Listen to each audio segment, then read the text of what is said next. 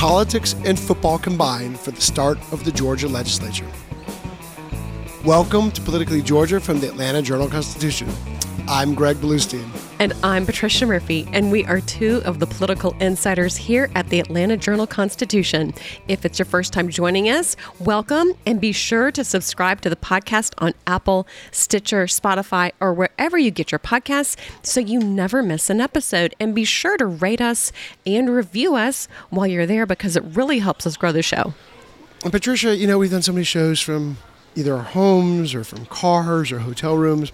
In this case, I have a new backdrop. I'm in the Cleveland airport, so if our listeners hear from the intercom about Delta flights leaving or bags being found or missing phones, you know why. I'm on my way back from the Georgia national title game in Los Angeles with a 4-hour layover in Cleveland. So that is why there's a bit of background noise from where I am. Yes, we thought that scheduling you for a 4-hour layover would do the best for the AJC and our podcast. So thank you for booking accordingly.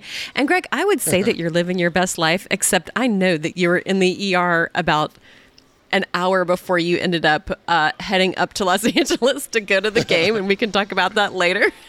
But I was so startled. I knew you were out there having a blast, and then I opened Twitter, and I love finding out that you're in the ER on Twitter. I opened Twitter, and there's Greg with a mask, yet you can tell you have a huge smile on your face, and obviously the worst has passed because you look completely fine. But I'm glad you're okay. I was worried for about 3 seconds, and then I knew you were fine. I think my mom found out about it that way too, so not my smartest move. That's not good. But my wife did not, which is good. Well, you're right, Patricia, and we can get all into that in this episode. And we're also going to talk about the start of the legislative session, what to expect from Governor Kemp, Burt Jones, the incoming Lieutenant Governor, and lawmakers from here on out. This is Politically Georgia from the Atlanta Journal-Constitution. In Atlanta, one voice has stood out for over 4 decades. An AJC original, The Monica Pearson Show. Let's talk about how you got to ESPN. Revealing interviews. You are known as America's doctor, but I want to know who you were before that. When you have a different name, you have different color skin, it can be tough. With Atlanta's most famous faces as you've never seen them before.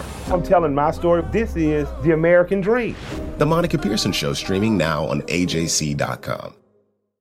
Hip-hop is a product of black people. It's a product of black song and celebration. The Atlanta Journal-Constitution presents hip-hop's most pulled elements are pulled from the South. A Southern hip-hop story. We always go back to that moment of the Source Awards. Everybody wants your rhythm, but they don't want your blues. The biggest names in hip-hop. Atlanta is still the mecca for hip-hop. 50 years. No one can deny one film. The power of the South now. The South got something to say. Streaming now at ajc.com/hiphop. Okay, Patricia, football and politics have gone hand in hand in Georgia long before Herschel Walker's campaign. We knew that Governor Brian Kemp is a diehard football fan. He had multiple campaign events in Athens, not just in 2022, but also in 2018. We've seen presidential candidates stump in Athens. Jeb Bush had an SEC tailgate trend, and certainly that extends to the beginning of this legislative session, which of course coincided with the national title game, the Georgia rout over TCU. And I saw a number of politicians out in LA at the game. Governor Brian Kemp even administered the oath of office to State Representative Houston Gaines, which was, I think, one of the more unique stories. He can tell his grandkids one day he got the oath of office from the stands of SoFi Stadium. Casey Carpenter, Stacey Evans was there. Chris Carr was there, the Attorney General. And as somewhat of a surprise, Lieutenant Governor Burt Jones was not there.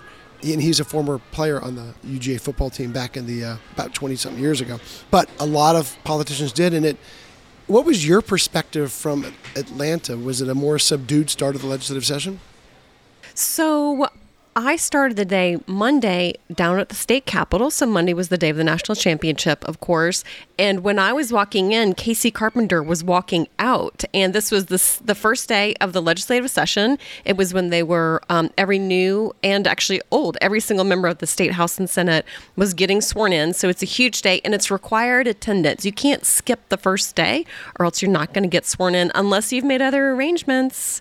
as Houston Gaines did out in Los Angeles.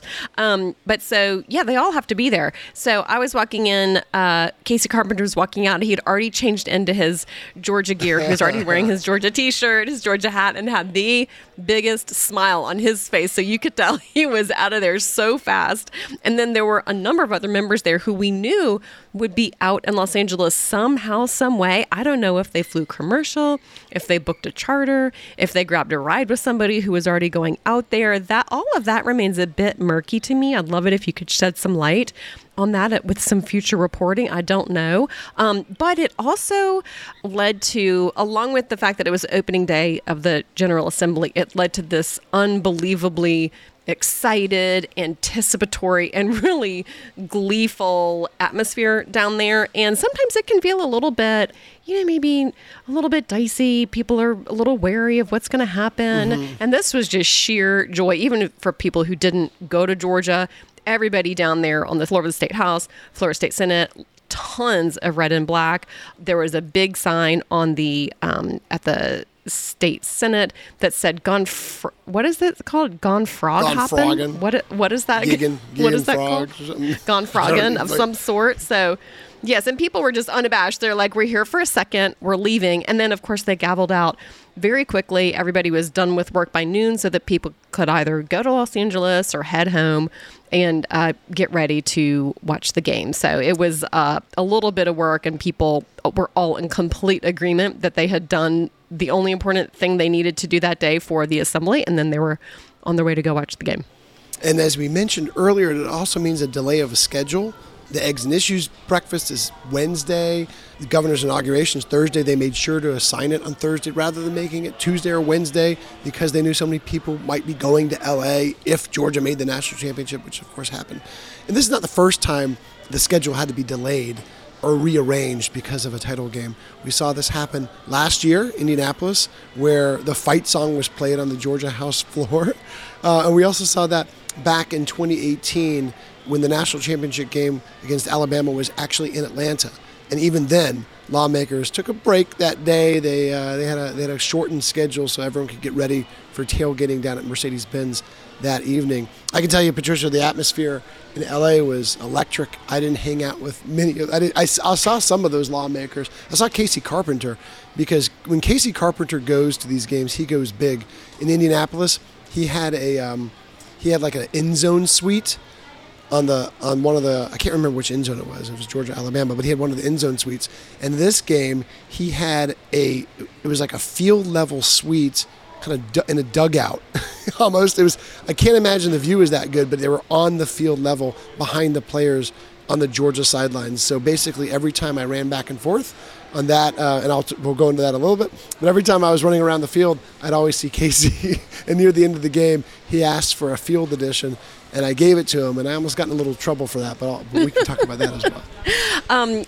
So on Sunday night, the night before game day, there is also the annual event called the Wild Hog Supper that happens down at the Georgia Freight Depot. It sort of is the annual kickoff event for the session, and there were a number of new members down there. Brad Raffensperger ended up going, despite the fact that it's called the Wild Hog Supper. It's actually sort of somebody asked me, what am I supposed to wear to a hog supper? It's actually relatively formal, and it's a chance for all of the lawmakers to get together, see each other, some of them for the first time since they've been elected. There were a number of freshmen down there, and then also for Democrats and Republicans, there's just a lot more cross-pollination than I think people really understand. And so you could see something like that happening at the Wild Hog Supper. It was also the first really formal event for John Burns, mixing and mingling with all of the new members of the State House and State Senate the night before he was sworn in as Speaker, and an event also for others just to sort of get their arms around the session. I think what is very clear from talking to members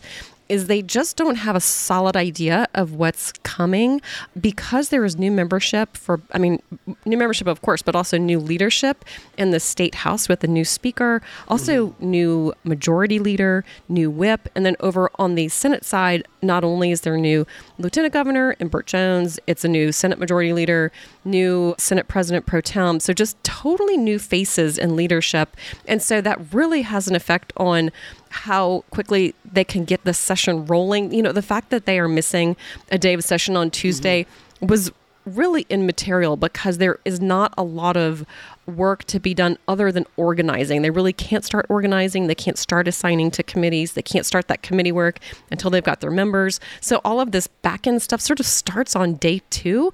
And so all of that was continuing. But you could really tell from the Wild Hog Supper, I asked a number of incoming lawmakers, what are you expecting? And they said, I just really have no idea.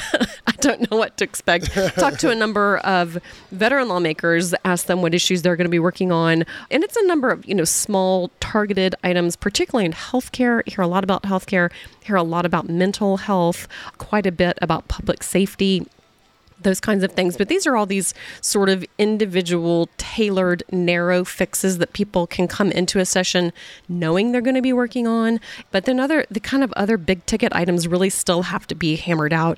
Next week is going to be budget week down at the General Assembly. And so the House and Senate appropriators, for him, they still need to have their committees created. They need to get all of their committee members assigned to those panels. Then they have to come up with a state budget, have all of those people come in for hearings, and really start to hammer out the budget. The budget's the only thing that legislatively these lawmakers are required to do by Constitution. Everything else that is just, frankly, optional and sometimes ill-advised, but they'll be down there doing it anyway. But it just really does feel like it's a session that is still slow to gel, and it may get going quickly. But so far, at least on Sunday night, it was just a lot of people, not quite deer in the headlights, but really just waiting to see what was going to be coming at them. I like how you put that. It's a session, it's uncertain because we don't know how the top 3 leaders really interact. Burt Jones, Lieutenant Governor, John Burns, the new Speaker, Governor Kemp, who, of course, is not new, but he'll be new to interacting with those other 2 leaders and pushing across his agenda. And we don't really know what their agendas will be either. But right now, it seems like bipartisanship reigns. The 2 nights before the Wild Hog Supper, I went to what you could call the Wild Brisket Supper. It was a first ever, the inaugural Legislators' Shabbat dinner at my synagogue at Congregation B'nai Torah in Sandy Springs. And it was co-hosted by Esther Panich, an incoming Democratic state lawmaker from Sandy Springs, and Todd Jones, a veteran Republican lawmaker from the Exurbs. And both of them invited their entire caucuses, and you had dozens of state lawmakers go to Friday night services at B'nai Torah, mostly Hebrew. It was a lot of Hebrew. I was looking around the room, doing the prayers, and a lot of lawmakers were hanging in there, and they were trying their best at doing some hardcore Hebrew prayers. And afterwards, there was a great luncheon, and bipartisanship was the theme of the night. It was, look, there's going to be a lot of tough times ahead. There'll be a lot of divisions and policy divides, but the rabbis and the organizers were encouraging, Rabbi Joshua Heller was encouraging the attendees to just remember that night, remember that spirit during those tough times ahead, because, as we know, most legislation under the Gold Dome passes either unanimously or with broad consensus. It's the issues that, get that big divide that we end up talking and writing about the most, and those are, of course, because they're key divides. But that was a great event. Sunday was another bipartisan. And then on Monday, when Speaker Burns was elected, it was unanimous. It was by acclamation.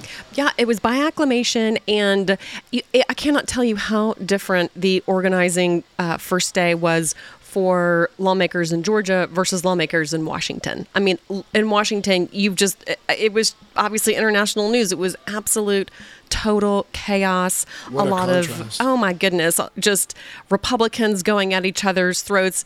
Literally, we saw sort of a very heated exchange between Marjorie Taylor Greene and Lauren Boebert. I mean, these are Republicans, even people inside the Freedom Caucus, just ripping each other to shreds over this unbelievable battle over who was going to be Speaker and what were the rules going to be for the House. Fast forward to Monday at the Georgia Capitol, and it was just the near total opposite. Even though these are Republicans running both chambers, it was just such a different environment, such a different vibe. When John Burns gave his speech, he said that his goal is to serve members of the House, whether they're Democrats or Republicans, old members or new members, and he wanted everybody to treat each other with respect. If you go over to the state Senate, very similar message from John Kennedy, who is the incoming and now the new Senate President pro tem, and that is essentially the leader of the Senate along with the Lieutenant Governor. And Kennedy had lots of nice things to say about incoming Lieutenant Governor Burt Jones. But then he also said something that he did. He gave out blankets, tartan blankets, to every member of the state Senate. He passed out these gift boxes and said, this is the official tartan of the state of Georgia. Who knew? He's obviously got a Scottish background, so he was handing out these tartans. But he said these are different colors and different, fibers woven together. They're different, but together they're stronger. Obviously working this metaphor pretty hard, but saying this is my gift to you, and I want you to remember that we're all in this together, Democrats and Republicans alike. And my office is here for you, and we are going to not just hear you, but listen to you. And my staff is treating everybody with respect. That's the way it's going to go. Now, it's the first day. There's plenty of time for everything to go off the rails. It might, sure. But at least it started the way it started was just night and day compared to what is being broadcast on C-SPAN. And I was even trying to think, why is it so different? I mean, these people are all from the same, we have plenty of Georgia members up there in the absolute soup of this mess. Mm-hmm. Why do we have people from the same state acting so differently? I don't know if it's because it's on C-SPAN, if it's because you're raising money based on your viral moments, that then you can really hit the gas on and just raise, donations from across the country. I don't know exactly why. Is it because the most extreme get elected out of gerrymandered House districts? I don't really know. I'm going to give that a little bit of thought. I guess but, we just have just different worlds. Yeah, I think it's because they actually have to work with each other. And they actually see each other, and they see each other socially. And it's not a surprise that this session started off on a bipartisan note, because most of them do. Most of them start off with this era of consensus, and some of them end that way, and some of them don't. And some of them end with Republicans fighting with other Republicans more than Democrats, and we've gone through those sessions plenty too. So we don't know how they'll end, but a lot of them do start on this bipartisan consensus-driven note, even after really tense elections like we just saw. We'll see how it ends, but this is how it starts, and it's a good sign, at least for those who want to see lawmakers from both parties work together. We're going to take a quick break, and then we're going to talk about what's to come over the next few days. This is Politically Georgia from the Atlanta Journal-Constitution. Donald Trump has been indicted in Atlanta. We have so many court dockets to follow, but we haven't really seen anything yet. The Atlanta Journal-Constitution has covered every moment of this historic case. I've been writing about this investigation for 2.5 years. Our team is led by reporters Bill Rankin and Tamar Hallerman. Follow our coverage on AJC.com and listen to new in-depth episodes of the award-winning podcast, Breakdown, the Trump Indictment, only from the Atlanta Journal-Constitution. Our journalists at the Atlanta Journal-Constitution are working around the clock to keep you updated on all the developments surrounding the Trump indictment. Now the AJC is putting all of our coverage in one place with our new Trump 19 newsletter. Every Wednesday, you'll have our latest coverage and analysis on this historic case in your inbox. So sign up for free today at ajc.com/indictment newsletter. That's all one word. ajc.com/indictment newsletter. We are back to Politically Georgia from the Atlanta Journal-Constitution. I'm your host, Greg Bluestein, along with your other host, Patricia Murphy. We are two of the three authors of the Morning Jolt newsletter, which sets the stakes and the agenda in Georgia politics, and you can get it in your inbox every morning if you're a subscriber to the AJC. You can join the community right now by going to subscribe.ajc.com/podcasts, and your first month of unlimited digital access is just 99 cents. That's subscribe.ajc.com/podcasts, so you always know what's really going on. Patricia, I am running on fumes here at the Cleveland airport in hour 3 of my layover coming back from Southern California. My trip started in a way I never thought it would start. I had this brilliant idea to go to San Diego, rent a car, drive up from San Diego, meet up with my brother who was also visiting San Diego, meet up with some friends, pick up some other friends on the way up, and then go enjoy LA. And instead, I ended up a couple hours after landing in the emergency room alone at the University of California, San Diego. It was, I got great treatment, but let me tell you, it was a scary, scary couple hours because shortly after I landed, I felt this like immense pressure near my belly button. And I just thought, I just need to go, I just need to go to the bathroom. I'll get rid of it. Thank you. And it just kept on growing and getting more and more painful. And I tried to sleep it off, and I couldn't sleep for even like 10 minutes. And as it kept on growing, I did what most people do, is I Googled it, and I was certain it was appendicitis because every single symptom except for fever, I was matching. The pain, the side effects, all that. And I had tried, I either ordered DoorDash for some stuff overnight that I thought could help me, and it didn't help at all. And we're 3 hours time difference, and so around 3 o'clock in the morning was 6 o'clock your time, and I called my wife and I was like, I don't want to scare you, but this is bad. I'm gonna have to figure out either go to an emergency clinic or the emergency room because, she knows that it takes a lot for me to get to that point. I mean, I don't do that. That is not part of who I am. So she got freaked out. I said, don't worry, I will check in with you, calm down. And so I drove myself somehow. I don't remember driving myself to the ER room, but I lugged my suitcase and all my crap down to the ER. I was sure my appendix was about to burst, and I struggled into the UC San Diego emergency room, and they immediately triaged me. I mean, they were not having me hang out with everyone else. They were like, I was like, I think my appendix is about to burst. And all the doctors and the nurses kind of thought that way too. They were like, you have all the symptoms. It's either that or it might be something else. They said it was either trapped gas, which would have been embarrassing, but not the word, it would have been embarrassing, but it wouldn't have been not life-threatening. Bad. Yeah. Or they said it was a kidney stone, or they thought it was a kidney stone. So they did all these tests, and long story short, not long after I got there, the pain started going away. And it was after I did one of the tests. Oh my God. It involves going to the bathroom. Oh God. And and they're like, we're going to put 2 and 2 together. And they also did a bunch of tests that kind of backed it up. But you had a kidney stone. And these little things going through your kidney and your ureter and all this other stuff going down can cause that much havoc. And the moment it was pat, I felt like good as new. I mean, I was ready to go, except for I had stayed up the whole night in agony. And when I say agony, I mean, I was in a fetal position. I couldn't, there's nothing you could do to alleviate the pain I had. And suddenly, and the doctors there were great. And of all things, you'll love this, Ron Brownstein from LA Times. Yeah. He was texting me because he saw my tweet about it, and he texted me and he goes, by the way, my son's a resident there.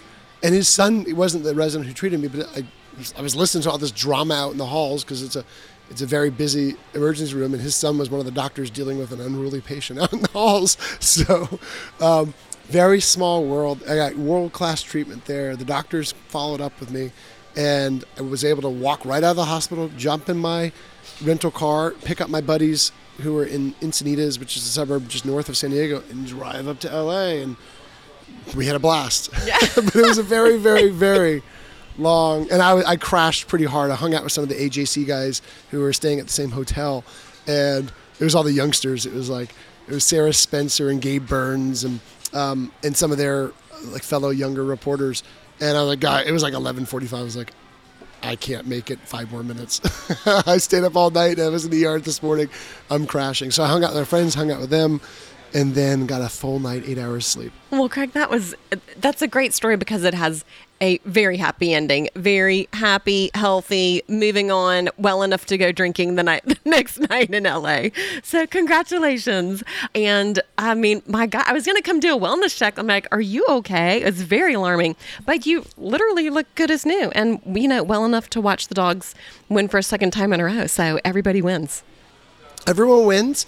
And I had a unique experience there too. SoFi is this multi-billion-dollar stadium. It was pouring down rain outside, and the way they built the roof, you could still feel the rain inside. It was very strange. It was just a mist.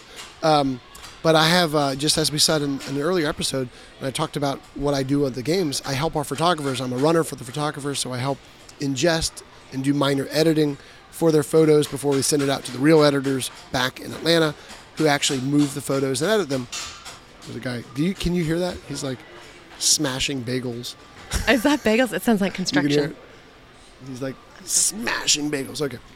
But my other duty, Patricia, is bringing in the field editions for the AJC to celebrate a dog's win. And so before I left, I was given about 100 editions, maybe 75 editions of the AJC's field copy, put it in my backpack, and was ready to go deliver them. And I did it for Peach Bowl just a few days ago. I've done it for numerous games, and unfortunately for Georgia fans, I've also had to throw away many of them for games that we didn't win. But in this case, there was a little bit more security. They said no backpacks were allowed on the field. And so what I could do is I could have just brought near the end of the game, I could just walk them to the stadium. But I decided, just in case officials didn't like that, being too overt about it, we took some more indirect routes. I had friends who got one of those field level boxes that Casey Carpenter got. And so I walked a bunch of them, 50 or so of them, around with my friends. And then me and another runner carried them in sort of, under our arms. And we started dispensing them, and Casey Carpenter wanted one. And right as I was about to give it to him, a security guard comes right up to me. He goes, "What are you giving out?" He thought I was giving out contraband or something. I was like, "It's just a field edition of the AJC." But I got them out to players, and then after I ran out of the ones I actually walked in, I went over to my buddy's box where I distributed them earlier and got another 30 copies there, and we got them to cheerleaders and players, and we got them to Kirby Smart. It was a very, very satisfying ending to another fun season. It was a little anticlimactic compared to Indianapolis, where there was so much emotion and pressure and anxiety. That was such a relief. In this case, it was more of a celebration. Yes. Well, I think when you win by more than 60 points, people kind of know how it's going to go, but you still can't not be excited about a second national championship. And I'm sure that when the House gavels in on Wednesday, there will be a hype video, because there has been one every time the Bulldogs do something like this. And so that'll be another chance for people to wear their red and black. And sure enough, that legislature is not going to let go of these dogs. And I don't see any other lawmakers on the 4-hour layover in Cleveland. So I hope they got closer, or at least more direct flights than I did. So, Patricia, the next couple of days are going to be super busy at the Capitol, because there's been this lull over the holidays, and now it really ramps up. We have Eggs and Issues on Wednesday, where lawmakers are going to talk a little bit more about business-related policy. I expect them to talk about workforce development and housing for workforce development, because all these huge job developments, SK Battery, Hyundai, Rivian, Q-Cells, they are all calling for thousands of employees, which means thousands of Georgians need to get trained to work. And these are employees who need places to live, and sometimes in areas that are more sparsely populated. So I expect a lot of focus on workforce development and housing. And I also think we're going to hear a little bit more about the governor's budget proposals as that relates to workforce development over the next few days. So that'll be one of the many things we're watching in the near term. Yeah, that's such a great point. All of these economic development projects are going into areas that are right now literally hayfields. They are in what feels like the middle of nowhere. They are in very sparsely populated areas.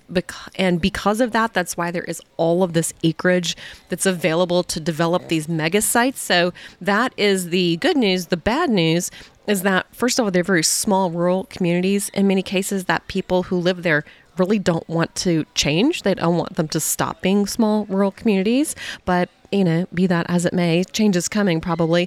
But then also, to your point, when you put some of these factories there, then you have to start talking about, and this is already happening out near Rivian, you have to start talking about subdivisions, roads, pipes, plumbing, schools, places for people to eat lunch, grocery stores, just all of the amenities that come with basically creating an entire small city from whole cloth. And so that is going to require an immense amount of infrastructure.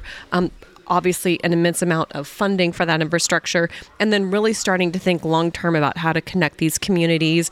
I-16 is not big enough. I mean, this is weird. This is not going to cut it in the long term for all of these tons of things coming in out of the ports, out to the ports, over rail, over the roads. This legislature, I think, is going to be the first that really has to wrestle with the sort of the work that comes along with all of this good news. And I'm sure because it's the Eggs and Issues breakfast sponsored by the Chamber, obviously business is their focus. And so that's going to be the exact audience that these lawmakers are going to have to deliver that news to. Then also we'll definitely hear from the governor about his own agenda. He's been real light on the details. He didn't say a whole lot in his own campaign about what he planned to do in the future. There was a big AP article about his plans and the role he wants to play in the future. And the headline was Brian Kemp is done being underestimated, essentially laying out Brian Kemp as the potential leader of the non-Trump vision of the GOP future. And that'll include what he does here in Georgia. And I think we all expect a lot of that to be very focused on the economy. That's what he was campaigning on. That's what he sees his successes as. But he's going to continue to, I think, push that out to individual people. And he promised that he would do that. I think we'll hear more details about that in his inaugural speech. Then, of course, next week is budget week. And after that, the session really starts to form a little bit more specifically. We'll see these committees start to meet. We'll see the issues that individual lawmakers start to bring forward. I was talking to a GOP leader and said, what do you expect? And the answer was, well, this bucket, this bucket, this bucket, and who the hell knows? Because with so many members, they literally just don't know. I mean, lawmakers can just come in with bills that they wrote with their next door neighbor, and many do, and propose it. And, if they can get it in front of a committee and get a hearing, sometimes those things really catch fire. And so we'll have to see what those are going to be. And that's why Kemp's role is so unique here, because he is that last member of the triumvirate who's still in power over the last 4 years in Georgia politics. He has this mandate. I didn't read that article you mentioned, but we've written many times that Governor Kemp is sort of this unchallenged leader of the Republican Party now after he defeated David Perdue, after he defied Donald Trump's demands to overturn the election and still not only beat a Republican challenger backed by Trump, but also beat Stacey Abrams by 8 points. And going forward, as Republicans seek out models of the non-Trump lane, there are many. There are others other than Governor Kemp. Glenn Youngkin comes to mind, of course, Chris Christie. There's others, but Governor Kemp is going to be one of those who is mentioned, and he'll be mentioned as a potential running mate. He might even be mentioned as a presidential candidate. And it's going to be very, very interesting to see how he tries to navigate that, what issues that he wants to put front and center, if he wants to try to make this session one that starts to build a different sort of legacy, and if he wants to start aspiring to more national aims this legislative session. If he goes after policy proposals that really seek to attract attention beyond Georgia, we'll see. But I know that he has $6.6 billion plus in the surplus. That doesn't mean he can go spend it all. A lot of it's already prioritized for other projects and other pieces of his agenda that he's already outlined, including more than $2 billion for tax refunds. But there is that sort of money that Stacey Abrams put into the center of her campaign, talking about generational opportunities for change. Well, Governor Kemp, we don't know how much of that money he intends to spend and how he intends to spend it. That'll be a huge part of the debate in Georgia. But of course, there's the policy proposals. Republicans still have a solid majority in both chambers. It's slightly narrower, and they've got to deal with new leaders and also a lot of new members. And so we'll see how Governor Kemp and his allies in the legislature intend to harness those majorities and what policies, because he just didn't have to go stake out a very defined legislative agenda during his campaign. He made some promises. Most of them were fairly modest. They weren't stuff that's going to, you're really going to write home about. They're important, but there weren't these dramatic, sweeping legislative proposals of the kind that Stacey Abrams had as she was trying to attract more attention to her campaign, because Governor Kemp didn't need to. But now he does.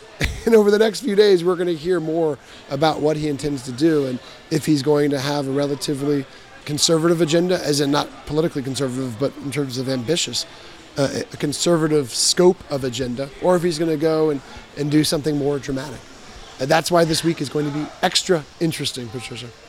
Yes. Something else that's going to keep this week interesting and also this whole session interesting is just how many new lawmakers are down there. And you mentioned that briefly.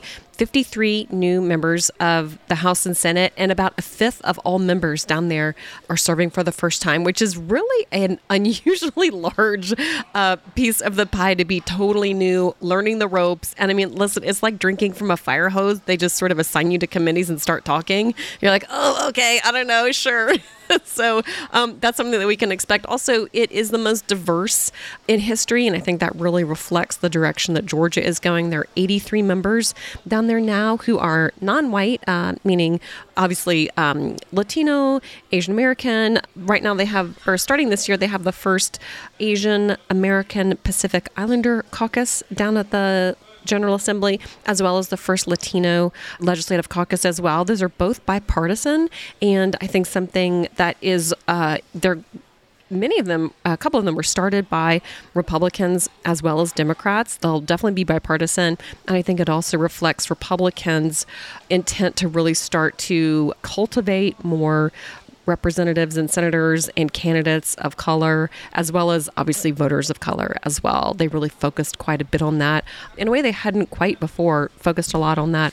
This election had more success than they'd had in the past. And so you'll really start to see a number of those faces down at the Capitol making a name for themselves this session as well. There's so much to watch and cover over the next couple of days. We can't wait to bring it all to you.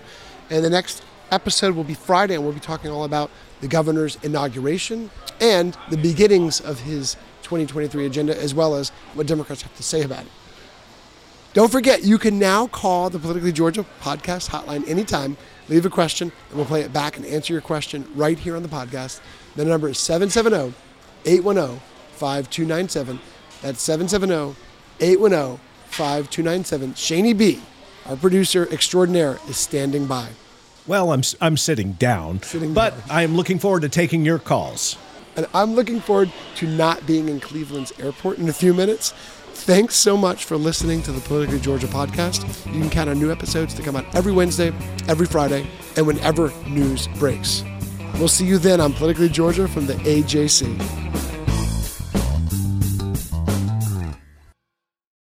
I'm Ernie Suggs, race and culture reporter for the Atlanta Journal-Constitution. And I'm Nedra Ravone, lifestyle columnist. Atlanta has been known as the Black Mecca for so many years, but that means something different to everybody. It means everything to me. I've been living here for 24 years, and I am still amazed at how rich the city's Black culture continues to grow. Every day I wake up, I learn something new. Well, you all can learn something new by subscribing to the Atlanta Journal-Constitution's new newsletter called Unapologetically ATL. It's all about the people, the events, and the entertainment happening in Metro Atlanta that Black people might want to know about. Like historically Black colleges and universities. Atlanta's thriving art scene. And the city's growing neighborhoods. Wherever you live, we want to hear from you. We want to hear what issues are important to you. So subscribe today at www.ajc.com/unapologeticallyATL. Only from the Atlanta Journal-Constitution.